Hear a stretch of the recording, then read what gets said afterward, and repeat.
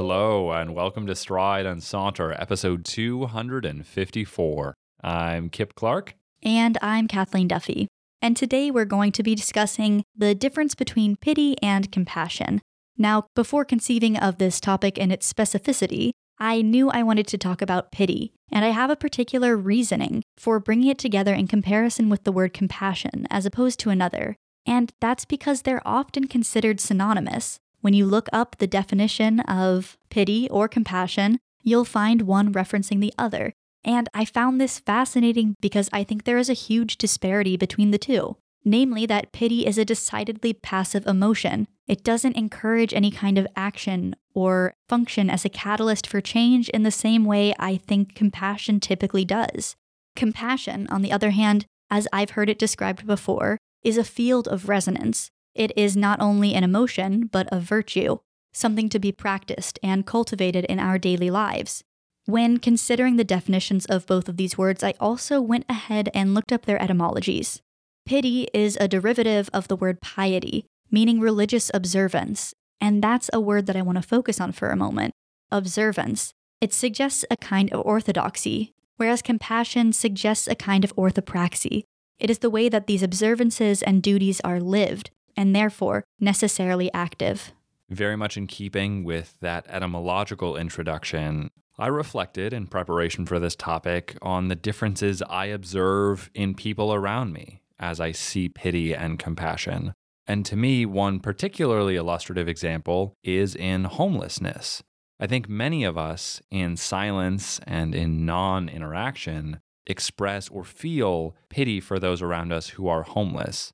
Some of us certainly feel contempt. We blame them. That's not a conversation I want to have presently, though a topic I do think very rich and worthy of discussion. But I think many of us walk by with pity. We don't acknowledge or interact. We do, however, carry this feeling, and perhaps briefly, before sliding into another experience or continuing our conversation with a friend we were just having. Compassion, on the other hand, to me represents, as you said, the opposite of passivity, a kind of engagement and interaction. I suspect many people would reduce examples like this to financial terms, but in my mind, the distinction between these two, and this is in my experience of pity and compassion, is that they both recognize human suffering. But one, as you said, is an observation. In pity, compassion is doing something about it, or creating a system that makes it easier to do something about it. There is something optimistic about it. Whereas pity, to me, feels philosophically pessimistic. Pity might have the slogan, "That's a shame. Really wish the world weren't so bleak and difficult and sad." Compassion, to me, says, it's hard out there, but we can do something about it, or at least attempt it. And maybe the reason we see pity in the world is that people don't believe in compassion, or they've seen examples of compassion failing. But I don't think compassion is the same as blind idealism, and I think we're an incredibly smart species with an ever-expanding toolkit, especially in the 21st century. And in a modern context, I think compassion is so much more capable. To me, pity is not growing in a positive way. Maybe we can experience digital pity for people thousands of miles away, but compassion does allow us to do a lot for some people that we may never even meet. I appreciate that you point us to this notion of the pessimism of pity, and I think you hit the nail on the head with that. I think one of the other elements of pity, inextricably tied to pessimism, is that it encourages a distance. Like I said earlier, compassion comes from roots which mean suffer with. And I think this is one of the core characteristics of compassion. It necessitates proximity and intimacy because we have to locate ourself in the other. In pity, however, we focus on the disparity between self and other. We feel the pity we do because we perceive the context from which this other person comes as being somehow lesser to our own, simply because it is different. And oftentimes, sure, their situation may be worse than ours financially or relationally, but I do think, in operating from this point of view, that we misplace pity, that we give it to people who don't need it. And this is not only because it's not a particularly productive emotion from my point of view, but also because their lives may be joyful and fulfilling in ways that we simply don't understand. and are incapable of seeing because we are so focused on the negatives, the ways that we perceive them to be suffering because their lives are different from our own. I've been thinking a lot about the people to whom we are allowed to show compassion and pity. And not only do I think we ascribe pity to people we feel are lesser than us in some way, often because we observe something pitiful about them, perhaps even project it upon them. But one key example that comes to my mind is where people in an upper class or more economically privileged position presume that everything about a lower class experience is lesser than. Don't get me wrong, I do not want to romanticize how difficult it must be to not know if you can pay all of your bills, to risk eviction, and suffer other things that I, Kip Clark, have not directly experienced in my life. But at the same time, I think it would be profoundly unwise to presume that everything about that experience is worthy of pity. And in fact, if one feels bad, one should do something to proactively change those circumstances. Can you help minimize class disparity? Can you learn about the experiences of people who have lived different lives than you? They may, as I'm very optimistic is the case, have access to wisdom that you don't have because you haven't lived the same lives.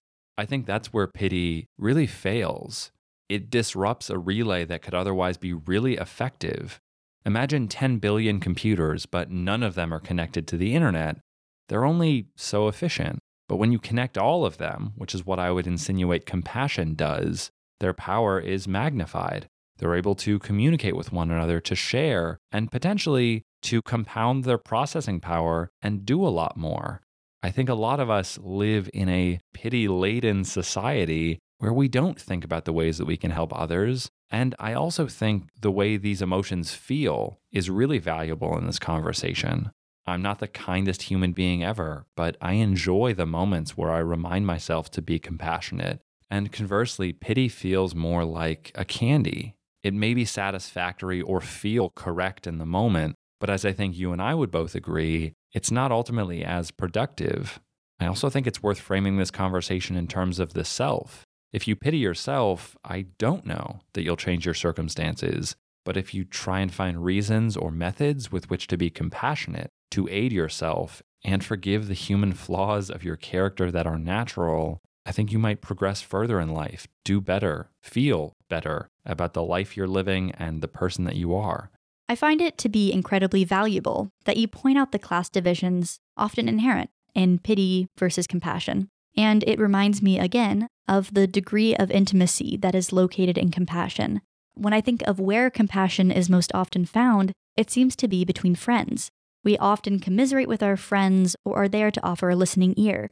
And what separates this kind of a sharing and engagement in compassion is that we choose to share facts, stories, or troubles with our friends. We let them into a part of our lives. Returning to your example of seeing a homeless person, on the other hand, they're not given a choice in sharing that hardship. We see it, whether they like it or not, because of the way they look and where we find them sleeping. And I think we often forget the intimacy of this experience, of seeing someone who's struggling in that way. And that's why I find it so interesting that we're drawn immediately to pity rather than compassion. It seems as though we don't think there's any way that we could relate to a person living on a street and forget altogether that they are a human being who has a story and characteristics, qualities, and relationships behind what we see in that moment.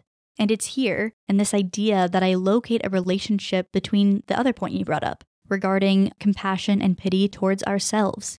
You described compassion towards oneself as a kind of forgiveness, a kindness, and I think that's exactly how we should see it. Pity towards ourselves, on the other hand, I think not only discourages our changing, leaving us in an apathetic and stagnant state, but also fosters a kind of cruelty. We don't believe in ourselves as being capable of change, or as being worth more than we are in our worst state, in our most pitiful.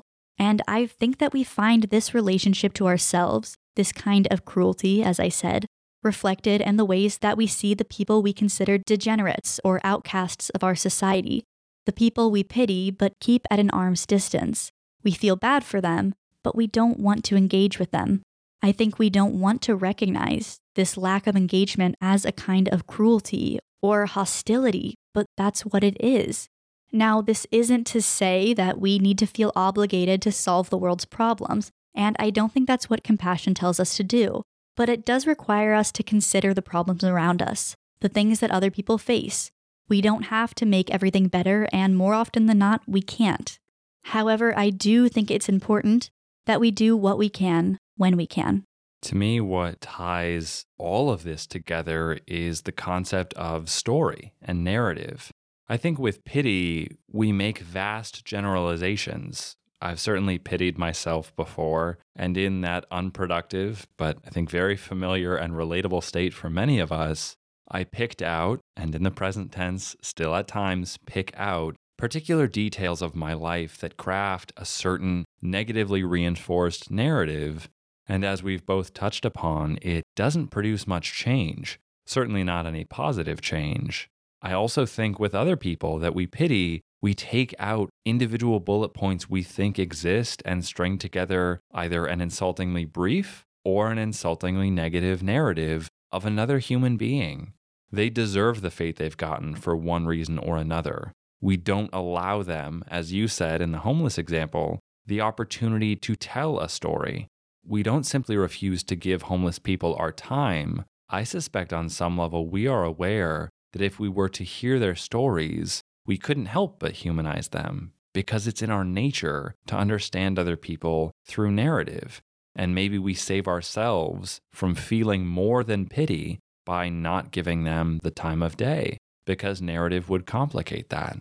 So in closing, I would say that I'd love our audience to think about the narratives they have of other people and how that influences pitiable or compassionate feelings towards those people.